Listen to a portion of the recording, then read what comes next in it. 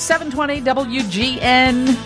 One of my favorite guests is Peter Greenberg. He is the expert when it comes to travel. You should check out his website, petergreenberg.com. Follow him on social media channels. And where in the world are you today, Peter? Today I'm in Bozeman, Montana. Oh, nice. Yes. Why Bozeman? It seems like everyone wants to go to Whitefish and several other areas of Montana.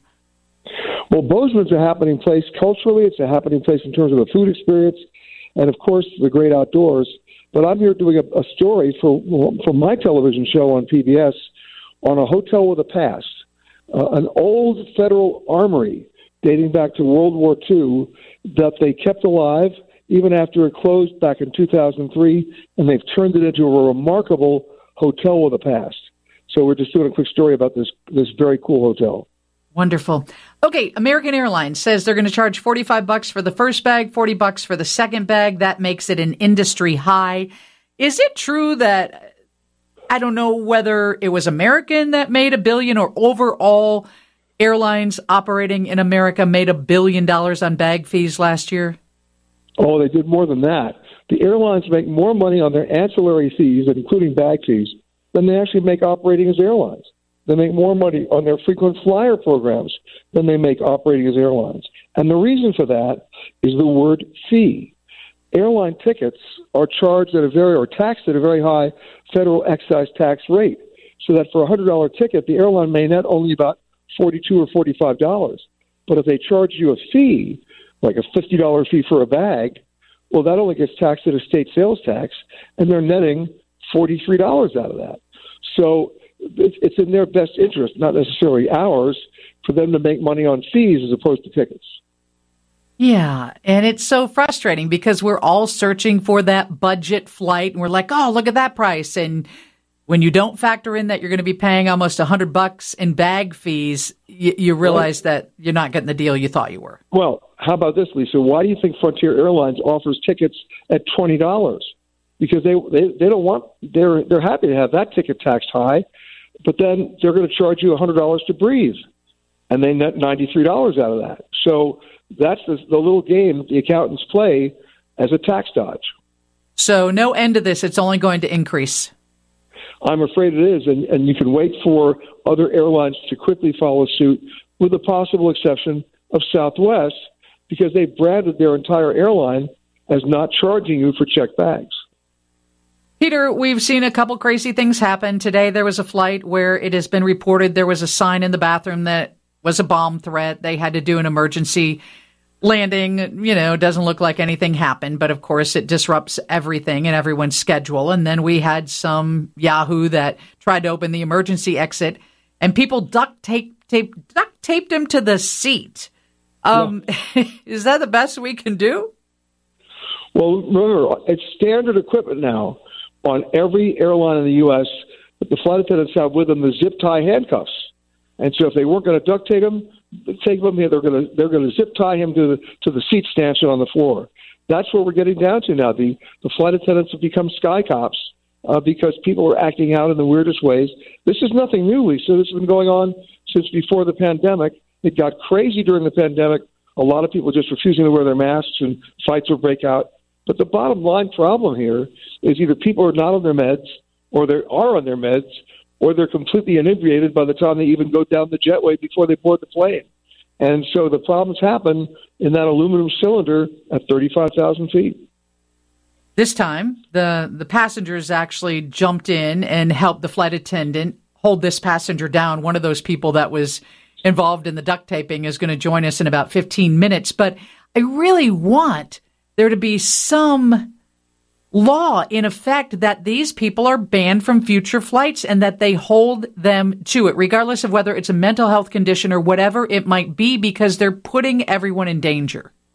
You are right. And you said the word banned. Interesting choice of words there, because during the pandemic, a lot of people were banned from airlines for life. Well, apparently that didn't last very long, because as we emerged from the pandemic, one by one, and with exceedingly few exceptions, the airlines invited them back if they promised to behave. This is stupid. You know, when you cause that kind of a disruption and a flight diversion, that is costing the airline huge amounts of money and basically interrupts the flights of not only the passengers but the crew, and not to mention the plane gets out of sequence, there are consequences for that, and we need to see those consequences enforced. What about sex abuse on cruise ships? That's been a topic in the headlines this week after those two women who were on a cruise and said they went to the island where the cruise ship stops and they were raped by one of the employees there. What's happening? Well, it gets into areas of liability and chain of custody. The case that we're talking about in the Bahamas, the two women who were allegedly raped are claiming that Carnival should have informed them that the U.S. State Department had issued a State Department advisory for the Bahamas.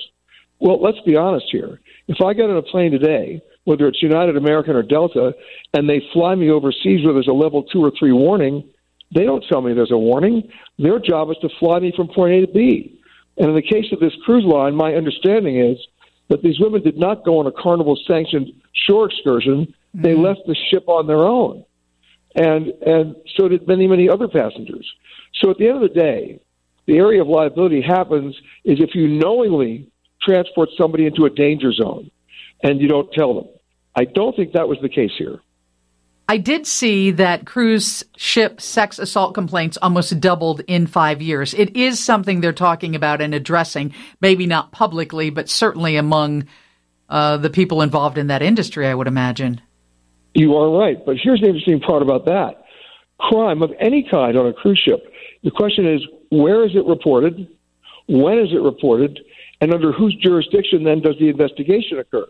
I'll give you an example. Let's say there's a sexual assault on a cruise ship at sea, and the very first port of call is where they actually report the crime. Well, then it becomes under the jurisdiction, let's say, of the Miami Police Department, when in fact it wasn't a Miami crime. And the last time I saw, there's not a show on television called CSI Cruise Ship. So where's the forensic work? Where's the evidence gathering?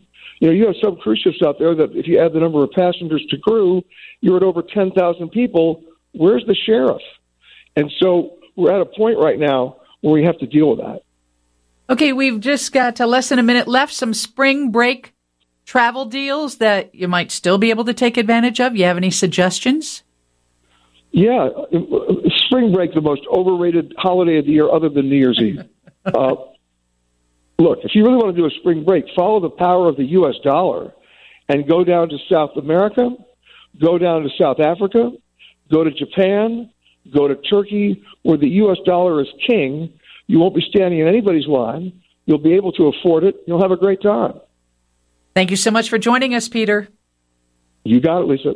Peter Greenberg, the host of Eye on Travel. You'll hear him on WGN Radio this weekend, and you can always read what he posts at petergreenberg.com. Steve's News is next on... Oh, and let me just say, the guy that was involved in duct taping another passenger to a seat, he is going to join us next. That's after Steve's News on 720 WGN. Lisa Dent, WGN.